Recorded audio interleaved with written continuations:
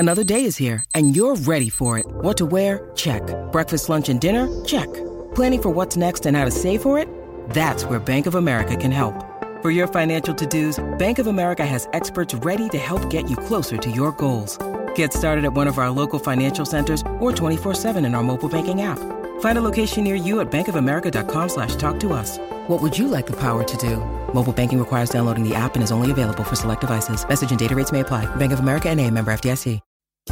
This is a day I've been looking forward to for 2.5 years. We're really proud of Timeline. We're going to reimagine Windows. Microsoft is announcing the breakthrough game console called Xbox. We've created a platform attuned to consumers' changing behaviors and an evolving sense of play. We set out to make the best watch in the world. And today, we're introducing Nexus 7. This is it, Xbox One. And we are calling it iPhone.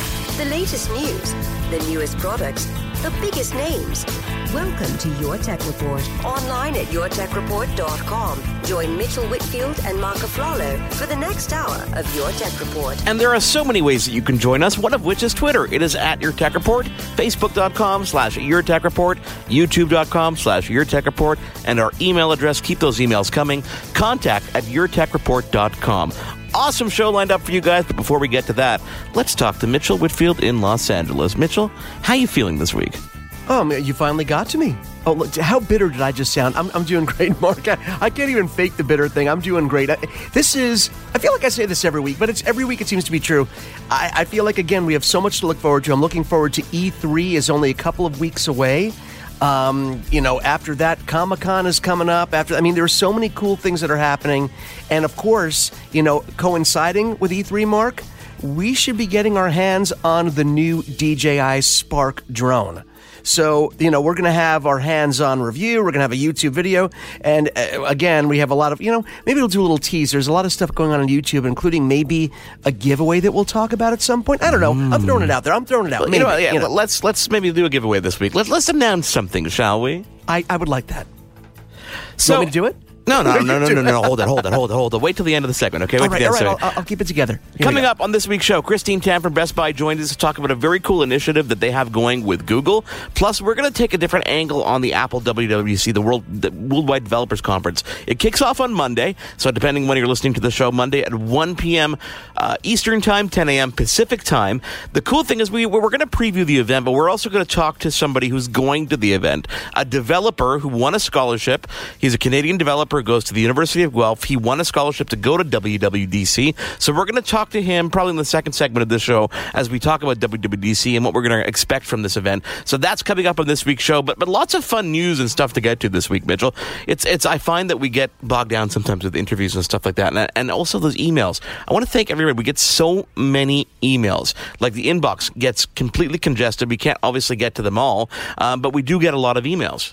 And we rely on these, and I talk about this in our YouTube videos as well, and we really rely on you guys and embrace your comments because we use it to shape what we bring you on the show. You guys ask for certain products, you want to learn more about them, we reach out to the company, we get a review unit, we do an interview. So we try and really build the show. It isn't just like a talking point. We really do try and build the show around what our listeners, our YouTube viewers, what you guys want. So keep it coming because whatever you guys ask for, we do our best to reach out for and get. And, we're just going to keep on doing that. Especially those cool videos and pictures that you guys keep sending us. Remember that drone footage we had of the Montreal flooding? Oh, yeah. That was sent to us by a listener. I want to thank him for that. And lots of stuff that we post on YouTube and of course, our social media. Anyhow, let's get to stuff, obviously, this week. Nest. Remember Nest, our good thermostat friends that are owned by Google now? Of course. They've unveiled a brand new Nest Cam. They call it the Nest Cam IQ. It's a $299 price point, which is a pretty cool price point. It features a 4K smart home camera that uses Google's artificial intelligence for facial recognition, so it can actually identify who is in your home, which can allow you to trigger different events. So basically, you would have people registered whose faces are registered. If it picks up somebody in your home that is not registered, it'll tell you. I mean, that's pretty interesting. The only thing I think of when I think of, and Mark, maybe, am I alone in this? I'm not a negative person. I'm a positive person. I get excited about tech. But when I hear a 4K camera in your home, I'm thinking, that's going to hog some bandwidth. So you have to make sure when you're getting devices like this that you have the appropriate amount of bandwidth, a decent internet connection that will allow the streaming so it doesn't clog up the rest of your home network. Am I crazy to think about that when I hear that? No, I think that it's very smart to think about that. The other thing to think about when you use a 4K camera for something like this is the ability to use that AI to zoom in and get high-definition zoomed-in images, which is how it works. And this is something that Google talked about at their developer conference, I/O. They talked about using machine learning and AI in different forms, and this is one example of how they're using that. It's sort of, it's sort of like when people take an ultra high resolution picture of something with the intention of cropping in. And even when you crop in, the resolution is beautiful because you took it at such a high res level. It's the same thing with a 4K camera. If you take the beautiful video, you can, like you said, you can zoom in and still have it be 1080p, even if you're taking a section of the video away. So that's pretty cool. Motorola unveiled a brand new Z2 Play. Now, this is the second generation of that whole modular ecosystem with the Moto mods. The Z2 Play, it's basically not like the Z was, which was really, really ultra thin. It is much thinner. It features an incredible processor with 4 gigs of RAM. It's got a great camera. But the thing that we're hearing about this is that, as a result of all these new features and slimming it down, is battery life is going to be affected. But we will wait to pass judgment when we get our review unit and get hands-on. This doesn't bother me that much, Mark, because I call this sort of thing a purpose device. It isn't your typical smartphone. We loved, the Z Play, the original Z Play, right? Because it was so flexible. It let you turn your phone into a JBL speaker, into a Pico projector. It had all these great Hasselblad camera. And when you're doing that, I think you're a different type of user than the person that just wants to make sure, I'm not going to charge my phone for 2 days and see how long I can push it. It's made to be using with these different mods and different devices. So I think there has to be a compromise somewhere. So I think people will be understanding. And Moto, I think, is doing a great job with these new phones. And I'm glad that we focused on it a little bit because I think a lot of people are so caught up sometimes in the iPhones and the Galaxies and the LGs that they forget that Moto still makes some fantastic phones, and these mods are a great addition too. There's a new product that's going to be announced next week that we got our hands on, Mitchell, and this is the Belkin Thunderbolt 3 HD Express Dock. This is something that was announced over at CES 2017. We were waiting to find out when is it going to be available. It's on the Belkin website. It's going to be $299. You know what features it has, but no one got hands-on with it. Still now, if you check YouTube, no one has hands-on videos except for somebody, and that was Belkin was kind enough to send me a review unit before it's even announced. I mean, the press release has not even gone out yet, but if you want to take a look at this dock, this is one of those solutions that I think people who bought the new MacBook Pro are seeking. And we had a review of the OWC dock, but this is another option for you depending on what your needs are. And I can't get enough of these docks because, you introduced me to the dongle life. I don't know if I should be embracing you or cursing you, maybe a little bit of each. But, I love the new MacBook Pro. Thanks to you, I did dive in. We all know that I use Mark as a guinea pig for new products and new operating systems. So after, he loved his, I went and got mine. And it really makes the USB-C issue a non-issue. The fact that they did take away all the legacy ports. The Belkin dock, of course, brings back, I think, what is it missing? An SD card slot. That's the only thing I can think of that, I wish it had that.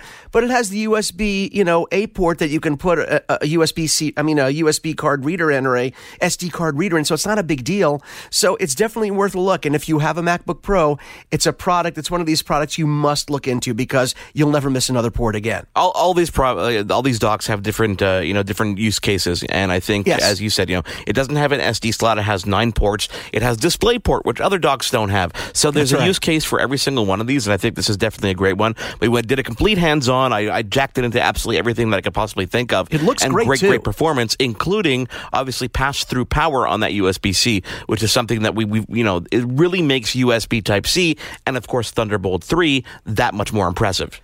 And I think what people think about, and when it comes to something like this, and listen, a device like this is going to sit on your desk. This isn't a tiny little dongle. It is meant to sit on the desk or go with you and sit on a desk wherever you go. And because of that, design does come into it. And the design of it is beautiful. It has this beautiful machined aluminum look. And I think when it comes to products like this, it isn't just about performance. It's about, is this something I want to keep on my desk? So I think Belkin hit it out of the park. It really looks good, too. Now, DirecTV, when they announced their DirecTV Now streaming platform, it was a while back. It was in late 2016 in December. They talked about it coming coming to more and more devices. Well, they finally have made their way onto Roku devices. Now, this is not to be mistaken with their regular streaming service. So if you have just regular streaming and DirecTV account, this is not the app. This is specifically for those cord cutters who use the DirecTV Now service. And this is something we should talk to Meredith over at AT&T about, because now we're going to see DirecTV Now, no pun intended, obviously making its way onto all these different platforms. But Roku, as you and I know, and we talk about on the show a lot, we are so fond of their devices. And for price points starting at $19 all the way to $4.99, depending on which device you want. Now with any of those range of devices, you can get DirecTV Now, which makes it so much easier for those cord cutters. Absolutely. And you talk about Roku being at the cutting edge of all this stuff, and to this day, they keep on coming out with better. Their 4K streaming devices are absolutely brilliant and compact and just beautiful design and great software engineering. That's what I think of when I think of Roku.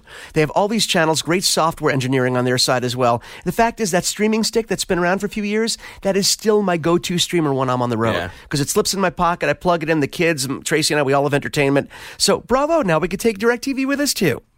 Still to come on this week's show, we're going to talk to, obviously, as we said, a developer who got a scholarship to go to WWDC, Apple's developer conference. Speaking of Apple, they finally announced that this was originally delayed, the launch of their Carpool Karaoke show, which obviously was a take on the James Corden show. That's going to launch on August 8th. I think we're going to see a lot of announcements in terms of things launching and different milestones for that company come the keynote on Monday. What do you think? I think you're right. I think we're going to see. I think there are going to be some people that may be upset. Mark, you and I may be among them, because I'm hearing, of course, that we might be seeing the KB Lake finally MacBook Pro, which you said wouldn't come out till the end of the year, which made me dive in and buy my MacBook Pro. And now the KB Lake version is going to be coming out, and I'm going to be really mad. Did I say end of 2017 or did I say end of 2016? You said toward the end of 2017, and I thought about this. I said, you know what? But here's the thing. I looked at my wife. I looked at Tracy, said, you know what? Even if the KB Lake processor comes out, I'm so happy with this MacBook Pro. And that's, I think, Mark, big picture, people have to realize there are always going to be new iterations. There's always going to be buyer's remorse. Yeah. The life cycle of these products, they get refreshed so much more frequently now. As long as your device does what you need it to do and you're happy with it, you can't get caught up in the game of, but there's going to be a faster one next year, because I'm so happy with what I have now. I'm not going to be that distressed or distraught when I see the new processors. I hate you, Mark. Let's get this more WWDC projections or prognostications. We're going to take a quick break. It is Your Tech Report. He is Mitchell Whitfield. I am Mark Aflalo. Again, follow along with us on Twitter. It is at Your Tech Report. Facebook.com/YourTechReport, our YouTube channel. If you want to check out that Belkin doc, is YouTube.com/YourTechReport. What about that giveaway? You know what? After the break, we're going to kick off that giveaway right here. Stick around. There's more Your Tech Report after this. Now, back to Your Tech Report. Welcome back to Your Tech Report. Mark Aflalo in Montreal, Mitchell Whitfield in Los Angeles. Follow along on Twitter. It is at Your Tech Report. Facebook.com/YourTechReport. YouTube.com/YourTechReport. Go to YouTube, Mitchell, because there's an announcement there. There's an announcement on YouTube about our next giveaway. Took a couple weeks hiatus, I think, because we wanted to give people some time to rest. Because it's tough, man. It's tough just trying to give away all this stuff and trying to win. I mean, I can imagine the listeners having a hard time entering all these contests. And so what do we have today, sir? Well, our friends at I'm expecting some big drum. I'm expecting a bit of fanfare, Mark, for goodness sake. Like some Price is Right music? Here we go. Exactly. There we go. Oh, thank you. Just what I was missing. Our friends at AT&T were kind enough to provide us with a pair of Beats X wireless Bluetooth earbuds. And these headphones are really cool because first of all, they were announced at the same time as AirPods, right? Yep. But I think they got lost in that announcement because everyone was so excited about the AirPods. They didn't realize that Beats X were also coming out, which are, they're still wireless, but they're wired to each other. They're just wireless to your device, but they go around the back of your neck. They have great battery life. They have that same W1 chip. So once you pair it with your iPhone, it automatically pairs with every other iOS device you have that you're logged into your, iCloud account on. They're really great headphones, lightweight, and they have interchangeable silicone tips. Love that. So you don't have to worry about them fitting, which was the big problem that you had and a lot of people had with the AirPods, is that they were molded plastic and they didn't have any, interchangeable tips. So they either fit or they didn't. You will not have that problem with the Beats X. Go to youtube.com/YourTechReport. Check them out because we're making it really easy to win these things. We're making it really easy. Just subscribe to the channel, make a comment on the video, and like it. That's it. There's nothing That's all you else. have to Just do that. Yeah. Share it with as many people as you want. You can, just have some fun with it. We really want to give these away. We really want you guys to enjoy it. These are great headphones. Beats, the audio quality is phenomenal on Beats headphones across the board. The addition of that W1 chip is phenomenal because pairing, you saw, you just basically turn them on and your phone recognizes them, right? And what people don't really realize is the W1 chip does more than that. It also increases Bluetooth range and enhances battery life. So it's like the trifecta in the chip world. And just on the bigger picture, it does that as well. But like you said, being able to instantly, once you pair, and you know how it works with the AirPods. Same thing with Beats X. As soon as you turn them on, it prompts a message on your mobile device, and you pair them instantly. There's none of this. Oh, what number do I have to type? It really is a seamless sort of integration with your Apple lifestyle. So definitely something you're going to want. Go check it out. You may win. And if not, you may win something else. We're going to give something away again soon, so don't worry about it. So WWDC, Worldwide Developers Conference, in case you're wondering what that stands for, kicks off on Monday, June 5th. The keynote address, which is, famously one of these events where things are announced, such as the original iPhone was announced at a keynote event. It was Macworld at the time. It happens at 10 a.m. Pacific time, 1 p.m. Eastern. So if you want to find out the news, you can either tune into our Twitter channel at YourTechReport. You can log on online. You'll find out all the announcements, and we'll, of course, bring it all to you on next week's show. We'll talk all about everything that's going on. Plus, we've got a really cool developer coming up in just a couple of minutes. We're going to talk to him about his experience, how he's got a scholarship to go down to WWDC. But, so this is a good time to prognosticate. Obviously, at these developers conference, Apple engineers are on hand. They're there to help developers learn new APIs, find out what's in store for the next software iterations of both iOS, the mobile operating system, and also macOS, their desktop operating system. So lots of cool things that I think we're going to see on that front, see what is in store for us, because I think hardware really has kind of taken what's the word? Taken second stage to the software when it comes to a backseat to the developers conference. But we are expecting there are some rumors, lots of rumors about new iPhones, although we don't expect to see anything about the iPhone.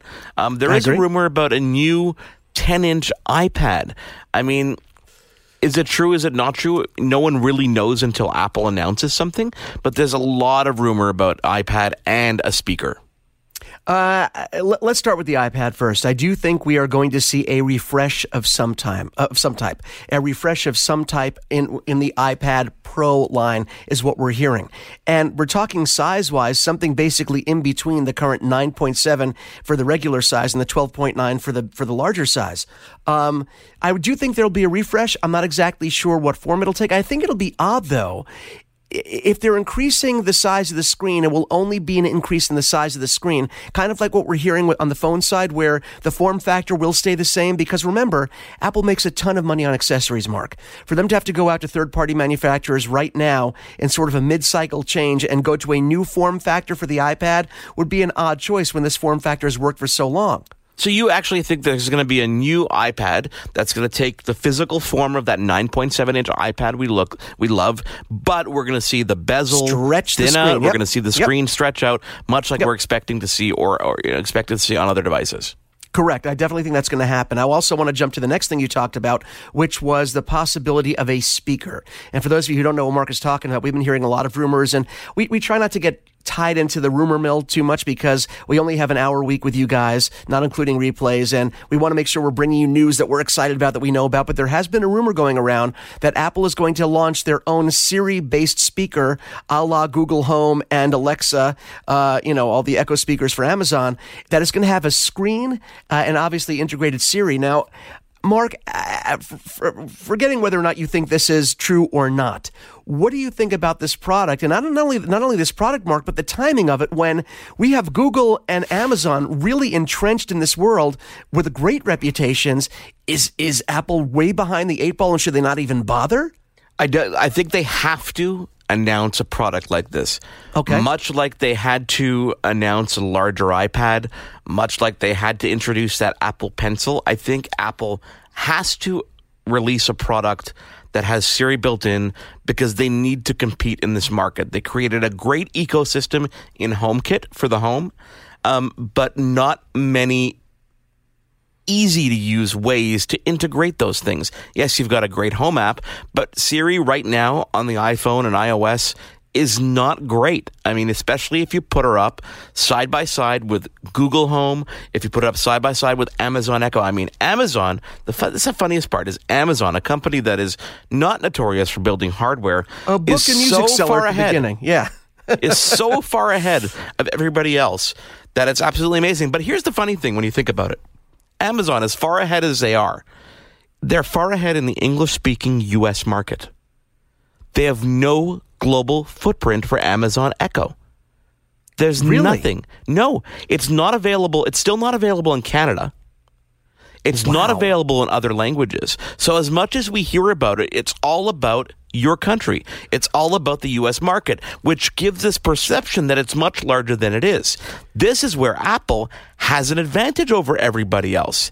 Siri already works in all these languages in all these markets. So if they come out with a product that is good, a good product that has a solid base and a lot of features and a lot of ways to integrate with existing devices, whether it be HomeKit or non-HomeKit, and it's available in all those languages and all those markets, they can instantly, with one release cycle, trample upon Amazon and their stronghold of the market because of that reason alone.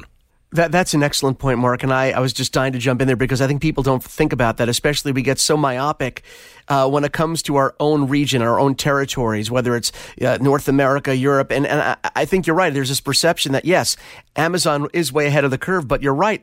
The biggest market is the global market. It's great to sell to your own country, especially in the States, which is a big country, but we forget there are much bigger countries, much bigger continents out there than our own that have millions and billions of possible customers. So you're right. That's a big deal. Now, the one thing I wanted to touch on that you mentioned was, again, you said Apple almost has to do this, has to release a product that's sort of commensurate with Google Home and, the Echo line from Amazon. But isn't it funny how Apple has sort of changed its MO, where Apple is now being responsive to the market instead of being a trendsetter in the market? It's something we talked about a long time ago when Apple made that transition to putting out products that other people followed versus having to follow products that other companies have made. Is this an extension of that? And is it a dangerous game for Apple, who has prided itself on creating products that we never thought we needed? Now they're responding to products that other companies made 2 and 3 years ago. That begs the question as to whether or not releasing a speaker is a response. Could they be waiting to release a product that is ready? They've made some mistakes in the past. Mm-hmm. They've made mistakes with the Mac Pro. They've made mistakes with Apple Maps, releasing things before they are ready. And this has been a company that, if you remember those Johnny Ive videos or those interviews, those few interviews that he did do, he always talked about not following the pack. And he always talked about releasing something when it's ready. And it's something that, for example, DJI does. DJI does this really well. The only thing about that DJI does differently is they don't necessarily wait. They just release it. When they have something cool, they're like, let's get this out. Let's get this out. Yep. Forgetting about what they did yesterday, they release it. Whether it be the Spark, whether it be a Phantom Pro Advanced, even though 6 months after they announced the Phantom 4 Plus that came out. Yeah, exactly. This is something they do really well. So the question is sure, it can be perceived as Apple responding to competitors. 100%. Anytime you release a product a day later, you could be perceived as responding to a competitor. What that product features, the feature set and the usability and how it differs, there could be a lot of lessons that they've learned software-wise. For example, not being able to be used by more than one person on the Amazon Echo. Google obviously learned that and released that update to their product fairly quickly to the market. So what will the product be? How will it differ? And how is Apple going to sell it as unique? Because when they go on the stage and they announce something, it's going to be hard for them to say this is a different product than what you've seen in the Echo or in the Google Home. It's hard to do that when it is a copy. Well, here's the thing. We're forgetting about the most important component of what we're talking about here, and that is the Apple customer.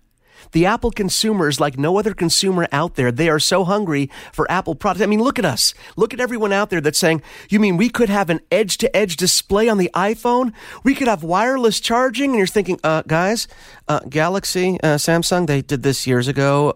This isn't a new technology. But to Apple users, to iOS users, this is, oh my gosh, can you believe they're finally... And that's why Samsung made those goofy commercials making fun of Apple users like, oh, they're finally giving us something that we've had for 2 years already.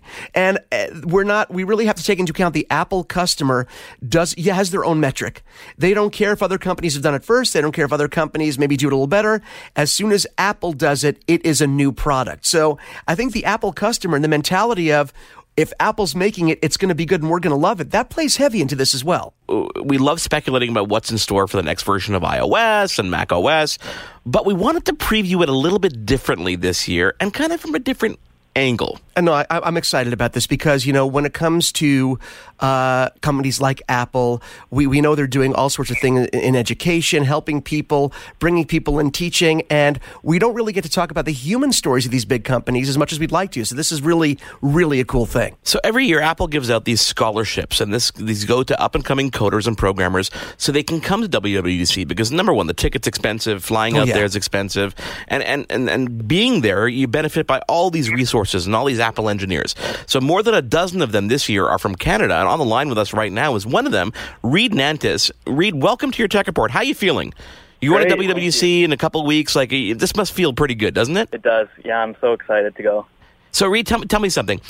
This process in getting this scholarship, how did it work? Did you just go to the website, you wanted to buy a ticket, or there was a whole in-depth kind of Q&A? How did it work? Well, if you want to buy a ticket, it's like $1,600 around, and there's also the scholarship route where this year you had to create something called a playground in Swift. Yep. So it's technically just like a small app. It was supposed to be like 3 minutes, be able to be experienced in 3 minutes. And then you wrote a quick 2 questions about you and how coding relates to your life and stuff like that, and I was lucky enough to win. Very cool. Tell us a bit about your story, because when did you start getting the interest? When did you feel the interest in coding and programming and computers?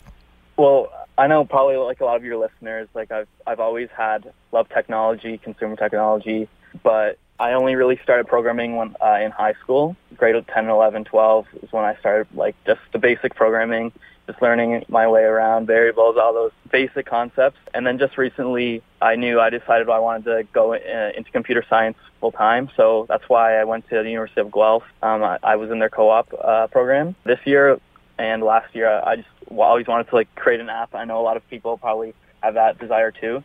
I've just been really messing around with Swift, which is the language that Apple uses now. That's why I applied to WWDC, and I was lucky enough to get it. So, Rita, I'm glad you told us a little bit of the backstory, because I think there's this idea, especially when it comes to technology, as much as people love consumer technology, I think there's this fear of getting into it. Oh, that's something I can't do. That's not accessible to me. But like you said, this isn't something you decided when you were 3 or 4 years old. You were actually in high school when you thought this is something that I'd really like to do. So for anybody out there that's listening, this isn't something you had to have started doing when you were a little kid. This is something that you can decide later on and really kind of catch on as you go along, right?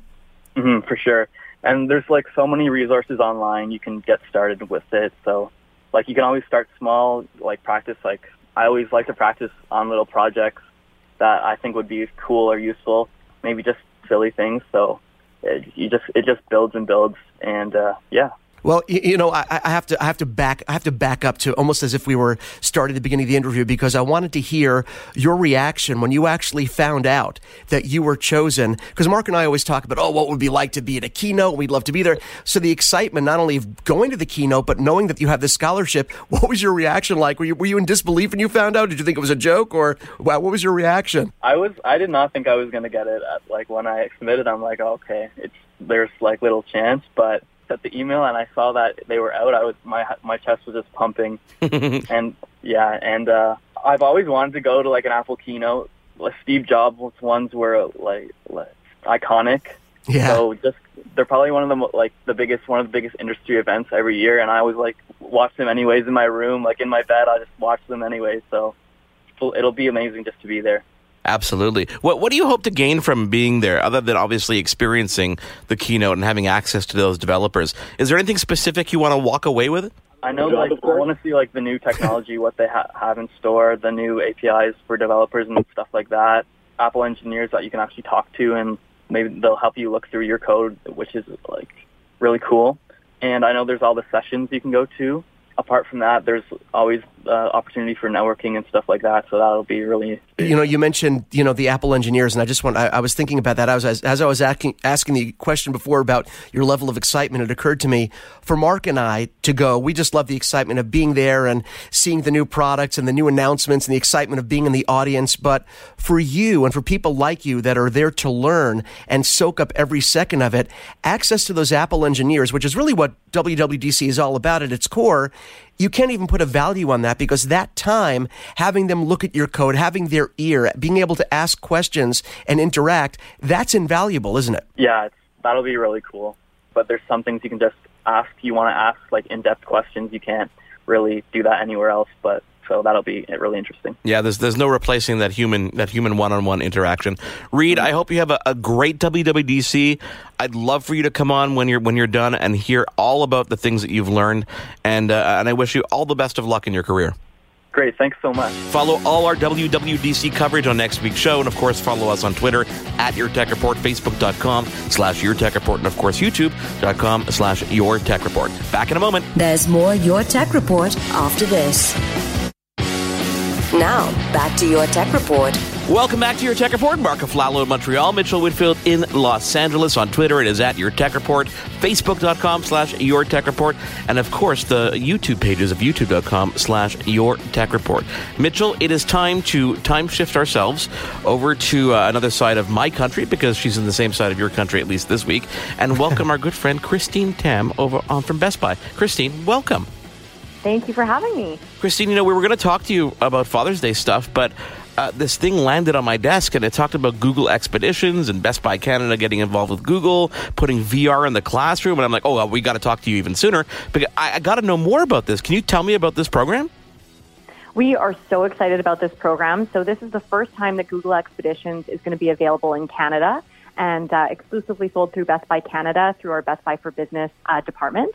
And what it is it's virtual reality field trips.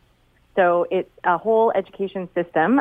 We sell the kits in 10, 20, or 30 classroom sizes. And it comes with virtual reality headsets for all the kids, phones, its own router system, a tablet for the teacher, already loaded with the app. And there are over 500 virtual field trips that students can go on. Christine, this is something that Mark and I have been talking about for a really long time, where everyone's talking about VR. And we've actually, from you at Best Buy, we have, of course, the PlayStation VR. There's so many applications in gaming that we've talked about. But really, in the classroom for learning, for students that want to go other places, explore, this is really an invaluable tool that everyone should have their hands on, right? Exactly. So it's not meant to replace the traditional field trip where you're going to get outside locally and, go to a museum or go on a hike. But what's really cool about it is that if the students are learning about the Great Wall of China or the moon or whales, they can actually go on a virtual field trip to these places, and that wouldn't be possible in real life. So you can actually see whales, swim by you underwater. You can go back in time and see dinosaurs in 3D when you're learning about that in the class. How cool is that? That is awesome. As you said, it's kind of it's really exploding the field trip. Really, it doesn't replace local field trips to various places, but the ability to go to locations like you said, the Great Wall or whatnot. That's insane. Are there any other? I noticed that one was mentioned, the Acropolis, or even going to Mars. So we're expanding into space at this point, aren't we? Oh, exactly. The space one is very cool. There's a bunch. There's over 500 field trips, so there's a few space ones to choose from. You can go to Mars, you can go to the moon, you can just, explore the solar system. And what's great about the kits that we're currently making is that it's not just still images in virtual reality. It'll actually be video. So you'll see, shooting stars go by you. You'll see animals actually, walk by you if you're learning about that, which makes it a really interactive experience. And we demoed it in a class for the first time last week, and it was priceless. The kids loved it. The teachers loved it. It was super easy to use through the app. So for the teachers, there's a script and questions and points of interest that they can point out. So it's super user-friendly. The really cool thing about this, Christine, it's not just the hardware that you guys are setting up, but you guys are giving your time as well, because the Geek Squad, if I'm not mistaken, they help with local setup of the whole system, correct? They do. They can. So we actually have a program called Geek Squad Academy where Geek Squad agents will actually go into classrooms and teach kids about coding and all sorts of technology that's meant to help supplement their education. So these programs are really good. You can go to bestbuy.ca and learn more about that, and Google Expeditions hopefully will be integrated into that soon. We also, the cost of the kits is not small. They're $6,000 to $15,000 Canadian, depending on the size of the kit. So we know that some schools won't be able to buy this, so we're actually giving away 3 kits in a contest for free to students and schools across Canada. And then also schools can apply through our tech grants program to get a kit for free as well. Where do they get information about the tech grants program? I'm curious just for my own son's school.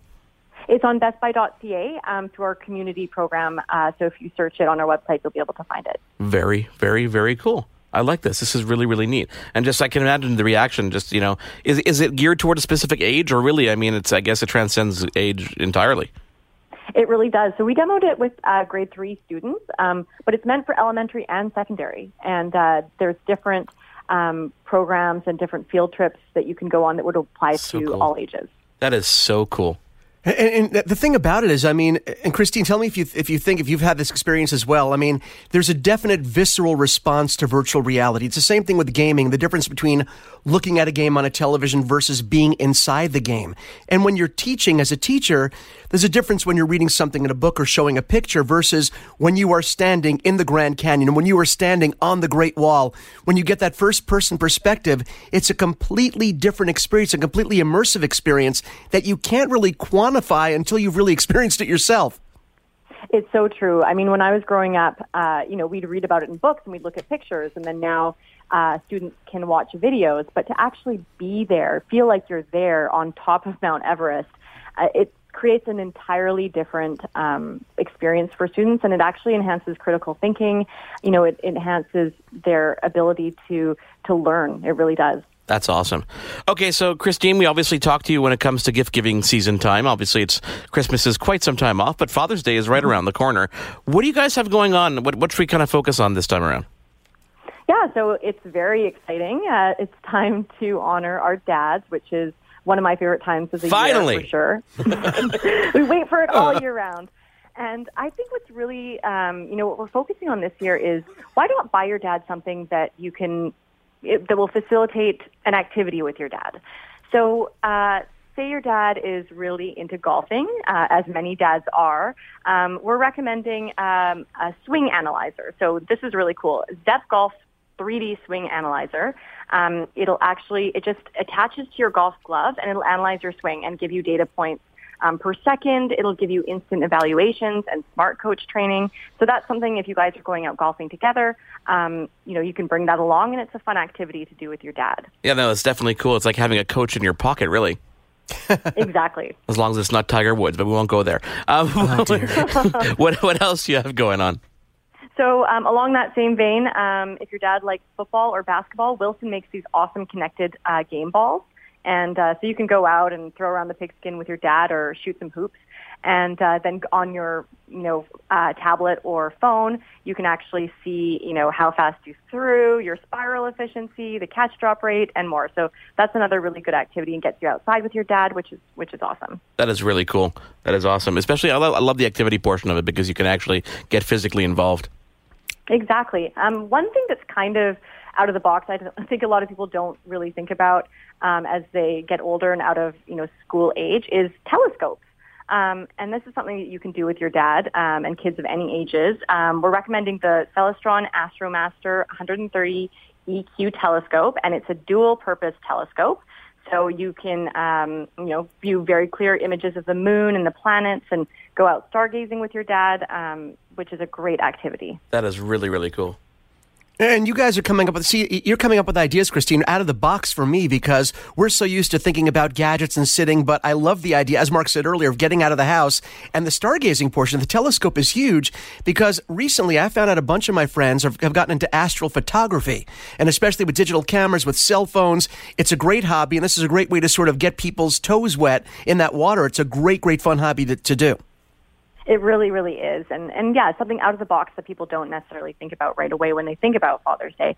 When you think about Father's Day, and if your dad is super techie, a good gift is something like a smartwatch. So Fossil Q Marshall Gen 2 smartwatch, they look really great. They come in a few different, finishes, and you can pick one that'll suit your dad's style. And it will be, a fitness tracker, and it'll connect to your phone, and you get text messages on it. So that's a great gift for a techie dad. Okay, so here's something that's a little bit outside of the box, Christine, because since we're thinking outside the box, you're giving us all these great ideas. Do you guys have something there that will give anyone who tries to wake you before 11 a.m. on Father's Day a slight electrical impulse that will dissuade them from doing this ever again? That is brilliant. I'll work on that for next year. I was going to say, we have to check the legalities. We don't want anyone to get in trouble legally for this, but it would be great. Just a little shock. Something that would, stick with them for life. Just a little reminder like, hey, it's sleepy time. It's time for Dad to sleep. Yep, I think that's a great idea. Dads would definitely appreciate it. Now, Christine, there's a couple products that were announced over the past week and a half, and of course, I want to make sure people, especially our listeners, know that you guys are going to be carrying the new DJI Spark Mini drone. I know that starts to ship from DJI around June 15th. Do you have a date for it to be in store here? I do not have that information, actually, but we're super excited about this drone. We love drones. Obviously, I'm obsessed with them myself, and we have a great range of them at Best Buy. So keep an eye out. We'll have that information on our website, bestbuy.ca, pretty soon when you'll be able to get it. Yeah, and I just want to jump in here and tell you that for those of you, we're big, drone fans, Christine. We talk about this stuff a lot, and there are some retailers that sell drones or that say they sell drones. I went to the bestbuy.ca website here, and I was blown away by the sheer number of drones you guys carry from all the different manufacturers, from DJI to Unique and everything in between. Plus all the accessories, too. I was going to say, including accessories that really most retailers do not keep in stock that you're forced to order directly from the company. You guys have a huge selection, and it's great for people that love the hobby. Oh, for sure. And we want to make shopping as easy as possible. We don't want you to have to jump around and go to the manufacturer in order to get your drone and get out flying. Of course, we always encourage people to know the rules around flying drones. So you can go to Transport Canada and read all about that. But yeah, we have a great selection of drones, DJI, my personal faves, but we have so many to choose from. And if you don't know about drones, you can go into the store and learn about them from our blue shirts. You can talk to our Geek Squad agents, and it's really fun to learn to fly them too. So I encourage everyone to do their research and go out and try it. Yeah, it's going to be a fun summer for you guys. Not only the drone front, but the new Surface Pro is going to be in your stores. You got that great Microsoft setup. So we look forward to checking it all out, and of course encourage people to go to bestbuy.ca for all those great Father's Day gift ideas. Christine, thank you so much for joining us. Thank you very much. There's more Your Tech Report after this. Now, back to Your Tech Report. Welcome back to Your Tech Report. As always, I am Marco Flallow in Montreal, joined by Mitchell Whitfield in Los Angeles. Follow along with us on Twitter. It is at Your Tech Report, Facebook.com/Your Tech Report, and our YouTube channel, YouTube.com/Your Tech Report. Mitchell, I'm extremely excited about this next interview for many, many reasons, but I can see the excitement in your eyes as well. Oh, there's a reason for that. We have been asked by our listeners and some YouTube viewers as well, more car coverage. We get a great reaction when we cover cars. And this particular brand has been a favorite of mine for, I can safely say, decades, at the risk of dating myself, which of course is bad. Just the brand is so iconic and has reimagined itself over the years in such a way that they maintained their core principles. The cars still, I can go on and on. I'm going to let you do the intro because I'll just start drooling like an idiot. Yeah. Well, we have two guests on the line with us. We have Deb Rushmore, National Product Manager for Mini Canada, and Andrew Scott, Director of Mini Canada. Guys, welcome to Your Tech Report. This is your first experience here. We promise not to bite. Thank you so much, and we look forward to you not biting us. Guys, as Mitchell kind of said, the name Mini describes, a whole kind of class of vehicle, a whole history. Can we start with the history a bit before, for those, listeners who are unaware of how storied the history of Mini is? Yeah, sure. And you said it. It's an iconic brand, and it started with an iconic idea of Alec Izagoinis. And And it started from a cocktail napkin, and it started with the idea of during an oil crisis and really trying to figure out a creative use of space and how to fit 4 adults into a car that could be fuel efficient and be comfortable. And from there, a design sketch, an idea of transverse mounting the engine to have a creative use of space in the car, and thus created the Mini brand. And that evolved over the years. He met a gentleman by the name of John Cooper Works, and that's where the name Cooper comes from in our naming convention with the Mini Cooper. And we got famous with winning rally car races in our history, and always staying true to the brand with iconic design and always having that sporty nature to our brand, but also being a very efficient vehicle, both in fuel and in size and in the emissions. And it brings us forward to today into the modern world where the BMW Group bought the brand, and we're celebrating 15 years in North America. As I know you guys are representing both Canada and the United States on this call, and we've been revolutionizing our small car segment from both the technology standpoint, performance, and always staying true to ourselves. The iconic design of our brands remain true. If you look at the silhouette of a Mini 3-door today, you will fully understand that it's a Mini when you see it. I have a 3-year-old daughter, and when she points at my Mini, she says car. And she associates the design of the Mini, the look and feel of it, with what a car is. And that's what always remains at the heart of our brand. We're very proud of our heritage. It's come a long way. We've launched some big cars, as you would know, with all-wheel drive and the Countryman. But at the heart of our brand is still what Alec Aguinas designed back in 1959, and we're still proud, Deb and I, to represent the brand and get to do something that's iconic in everything we do. You know what's really cool? I mean, I think we both said it in both my intro and what you were just saying about the brand itself. Obviously iconic, but core values and principles. And I think we're in a day and age now. It happens in the movie industry where they remake movies. They do it in the car industry where they remake a car that was an iconic brand back in the day, and they do a reimagining of it. But in the reimagining process, things get lost. And that's one of the things that impresses me so much about your brand. Nothing got lost in the reimagining process. Everything was there. The compact size that is still incredibly comfortable. It's a blast to drive in today's day and age, having a car that size that's still so incredibly fun to drive. And you have a brand that has so many cars within it for every budget and every type of driver. So in that way, you guys really did keep those values where a lot of other companies say they reimagined a car but lose something in the process. You guys absolutely did not. Yeah, and you know what, you said it, and I mean the one piece of engineering that, and as a tech show that your listeners would probably realize if they get the chance to drive the Mini is we put our cars as far forward and as far back as possible, and that gives the essence of what we call go-kart feeling when you're driving the car. And anybody who experiences that puts a big smile on their face, and we haven't lost that from when we initially designed the car way back when to today's newest Mini. We still have that same go-kart feeling, and within our Mini Connected and in our user interface on our navigation system, you will notice that when you hit the sport button, you see the concept of go-kart driving pop up right in front of your face. And we're not afraid to embrace that. It's endearing to us, and we know with our legions of fans across Canada, the United States, and the world, people embrace that concept with Mini, and it keeps bringing them back, and we've got a very loyal following for the brand, exactly like you said. You know, Deb and Andrew, when I did a test drive of a BMW 5 Series a couple of weeks ago, and one of the things I kept repeating to myself was how technologically advanced the car was, but how subtle it was, the integration of that technology, how it really didn't take away from the experience of driving the car. And I'm curious how that and how the whole BMW ownership transcends over into the Mini line. Yeah, I think maybe I'll jump in and take that one from a product perspective. I think you're absolutely right in that a lot of these new technologies, and we talk about gadgets and bells and whistles, are sort of integrated so seamlessly in the car, and it seems as though it was really intentional, and it's not gimmicky. It's really done to a good quality level. I think that we certainly benefit from some of our shared synergies with our big brother, our parent company, the BMW Group.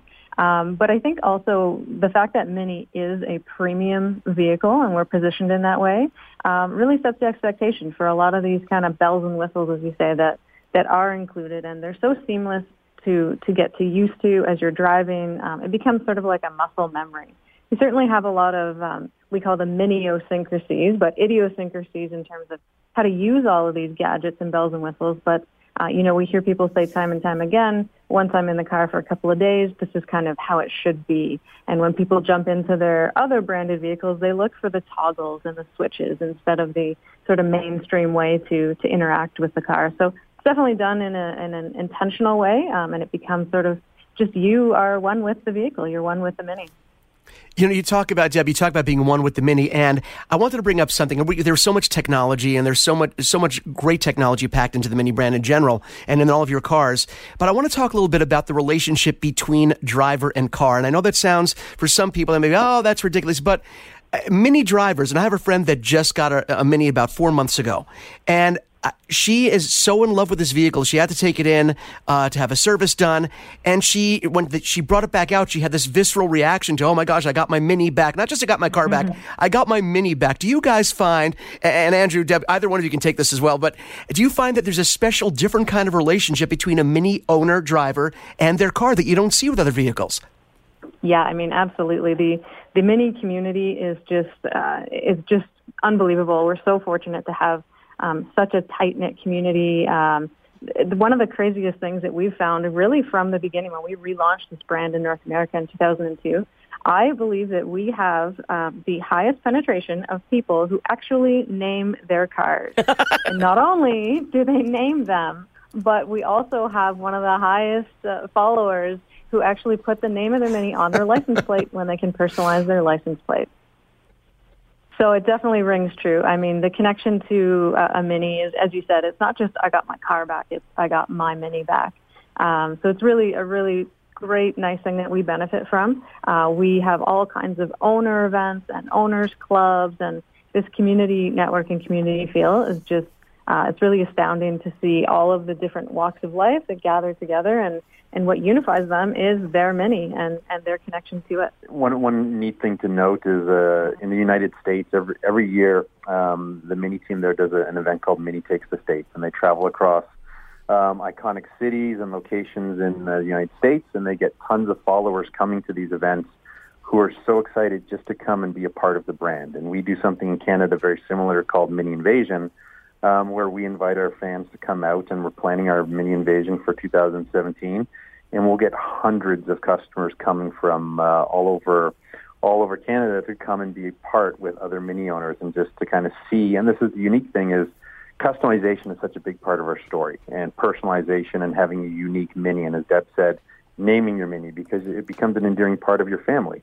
And they all want to come and see like what new kid has been added to the family at these events. And we love seeing and hearing these stories, and it's what makes us unique in the automotive industry, and a part of our background that we don't want to lose, and we embrace it every single day. Well, I'll tell you a funny story. About 15 years ago, when the brand was really reinvented, I was working for a local radio station in Montreal, and it was one of the first invitations that was extended to me to do a test drive of the Mini. And I remember a couple things vividly from that experience. Number one is there weren't any other brands really doing that, trying to get people to really feel the car and come out and feel open, like they can just get into any car and really experience the history and the drive. And I loved that. But the other thing I remember so vividly was the person who was showing us the car rolled down the window and sat on the door of the car to show how much the body was, how it could take the weight, and how this was, just because it's a small car, this is not built like a small car. This is built like a really, really tough vehicle.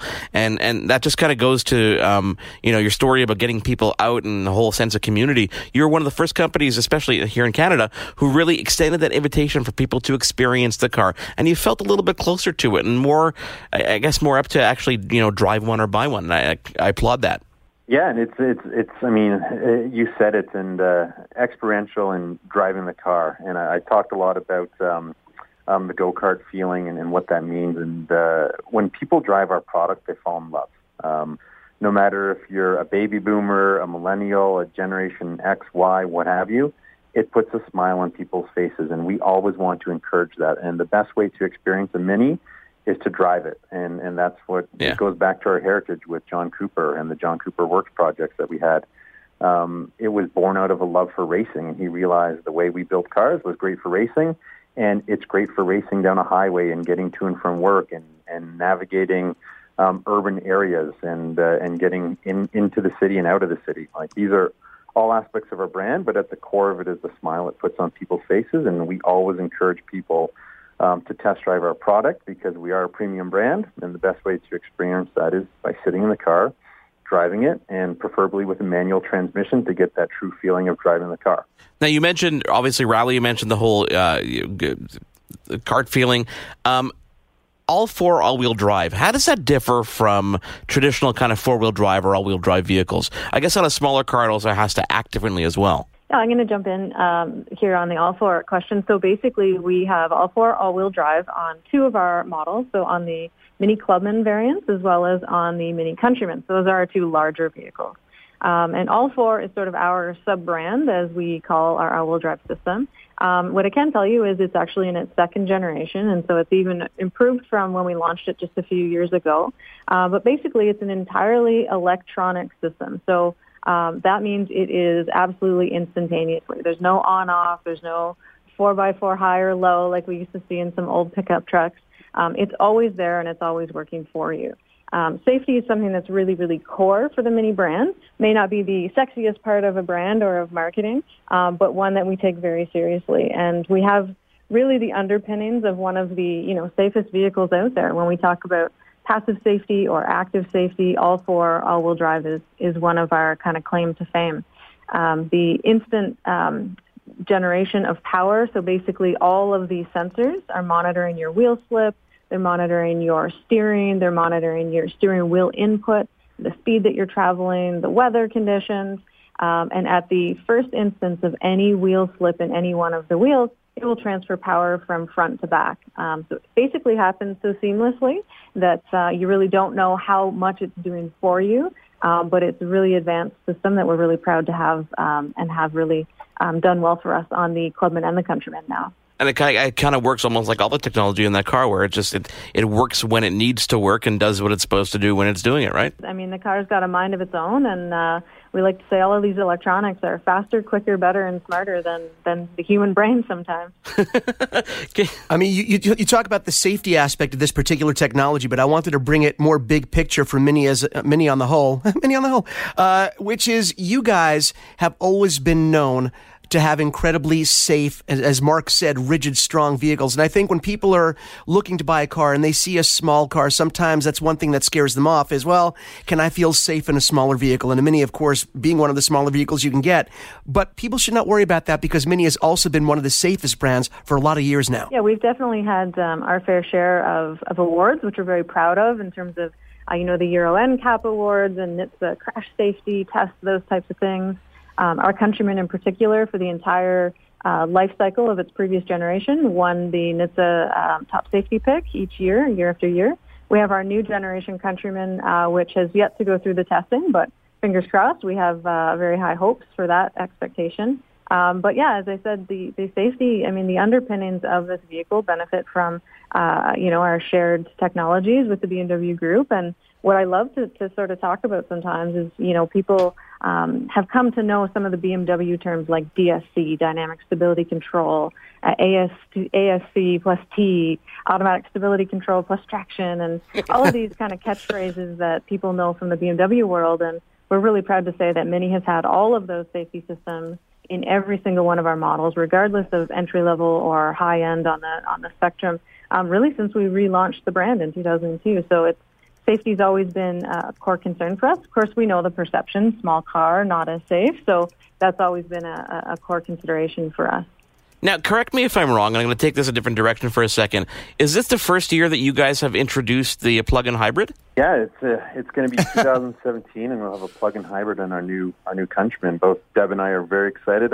I've had the pleasure of driving that car as my daily driver for a couple of weeks, and I can't tell you how excited I am for this car to finally come to market in the month of June, actually. You know, it's funny because so many people, when I talk to people about what cars they're getting, whereas 4 or 5 years ago, the idea of a plug-in hybrid seemed kind of far-fetched still because they weren't, I guess the feeling was that, you know, these days people are just designing cars and they're adapting them to being hybrid or electric. So the essence of the car really doesn't go away. And I've noticed that you've done the same, whereas you look at years past and people were trying this whole futuristic approach, which I think worked against the brand. What has your approach been? Yeah, I mean, you're going to see the story of electrification evolve with the Mini brand. As I mentioned, being urban is a big part of our nature, and we're starting with the plug-in hybrid on the Countryman, and it makes a lot of sense to do it on a bigger product first because you do have to have the space for a traditional petrol-powered engine, and you also have to have an electric-powered engine, and the Countryman allows that. And the beautiful thing with the Countryman plug-in hybrid is that you don't have to make sacrifices. The storage capacity is very minimally diminished. You don't lose any of the practicality that an SUV Mini brings you. But the beautiful thing is you get great urban driving. You can be silent. You don't have to have any emissions. And the story I tell everybody in the week, if I can bore you with this story, is I live in Toronto, and obviously I spend a lot of time downtown, but our office is about 20 to 25 kilometers north of the city with a little bit of traffic getting to and from the city.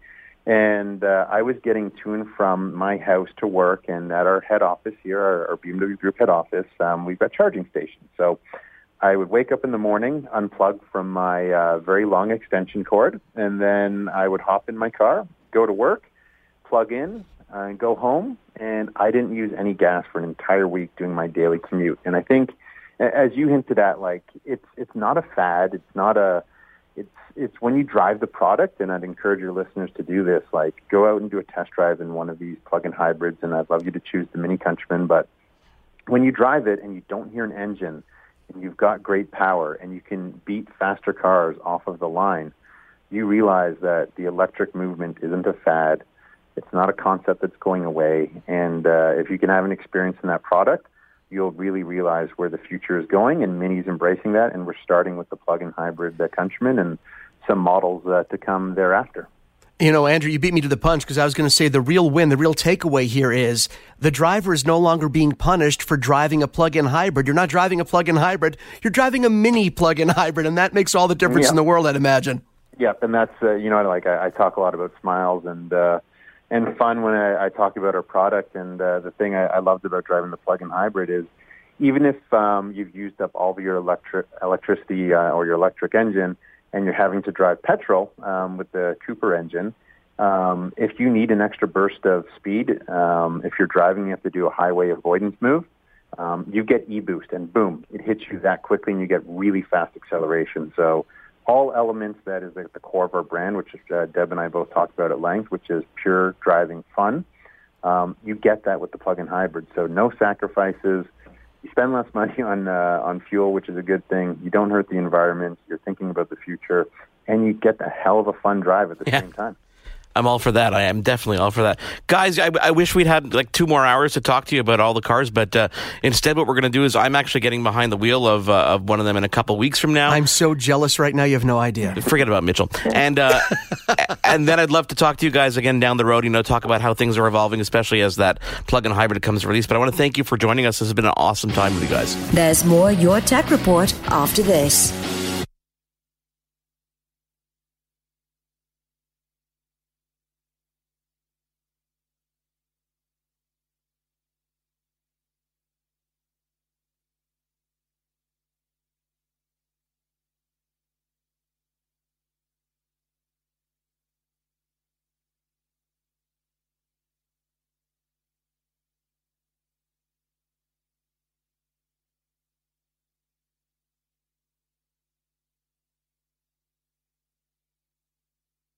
Now, back to Your Tech Report. Welcome back on Twitter. Follow along. It is at Your Tech Report. Facebook.com/YourTechReport. Of course, YouTube.com/YourTechReport. If you want to check out our Belkin Thunderbolt Express Dock review, it is right there. YouTube.com/YourTechReport. If you want to get in on the giveaway for those very cool Beats X headphones, YouTube.com/YourTechReport.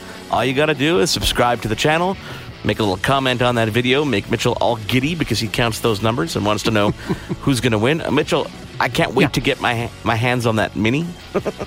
You know what? It took everything I had not to be just a shameless person and just say, you know what? You got to get one sent to Los Angeles. There's a dealership right near me. I can just go down the street, just say the word, I'll go pick one up. It's incredible. I'm sure they'll let you test drive if you go there. For like 10 minutes or so. I know that's mean. They'll let you test drive one for 10 minutes or so if you go there. But no, I want to hold on to it for more than 10 minutes. Don't laugh, because that's the laugh of I'm getting one and you're not. Ha-ha. I'm going to work on this for you. I promise I'm going to work on this for you. And we are upping our car coverage. So very cool cars coming up. The Volkswagen Atlas. Some very cool stuff. So thank you for sticking around. Again, follow along with us on Twitter. It is at YourTechReport, Facebook.com/YourTechReport. Get in on that giveaway. Very cool show lined up for next week. We're going to keep the giveaway going for about, a week and a half. Sound good? Yeah, I think that's about right. You don't want to make it go too long because then it drags on, but not too short, so everyone has a chance to enter. Full WWDC coverage on next week's show. Thank you for joining us for another week of Your Tech Report. You've been tuned in to Your Tech Report. Join us again next week for another edition. And be sure to follow Your Tech Report online. Email us, contact@YourTechReport.com. Follow us on Twitter @YourTechReport. Like us on Facebook.com/YourTechReport. For the latest in breaking tech news and reviews, YourTechReport.com. Hi, I'm Connie Thiessen, the host of Broadcast Dialogue, the podcast. We focus on Canada and the challenges facing Canadian radio and TV, as well as highlighting those moving the industry forward from podcasting and streaming to new broadcast tech. Check us out at broadcastdialogue.com or your favorite podcast app. The Podcast Super Friends is a monthly meeting of 5 podcast producers. Hi, I'm Catherine O'Brien from Branch Out Programs in Baton Rouge, Louisiana. I'm John Gay from Jag and Detroit Podcasts. I'm Matt Kundle from the Sound Off Podcast Network. I'm David Yes from Pod 617, the Boston Podcast Network. And I'm Johnny Peterson from Straight Up Podcasts. Together, they form the Podcast Super Friends, an alliance of podcast masterminds sharing best practices, insights, and discussions to help make you a better podcaster. Follow or subscribe to the show on Apple Podcasts, Spotify, Google Podcasts, or at soundoff.network.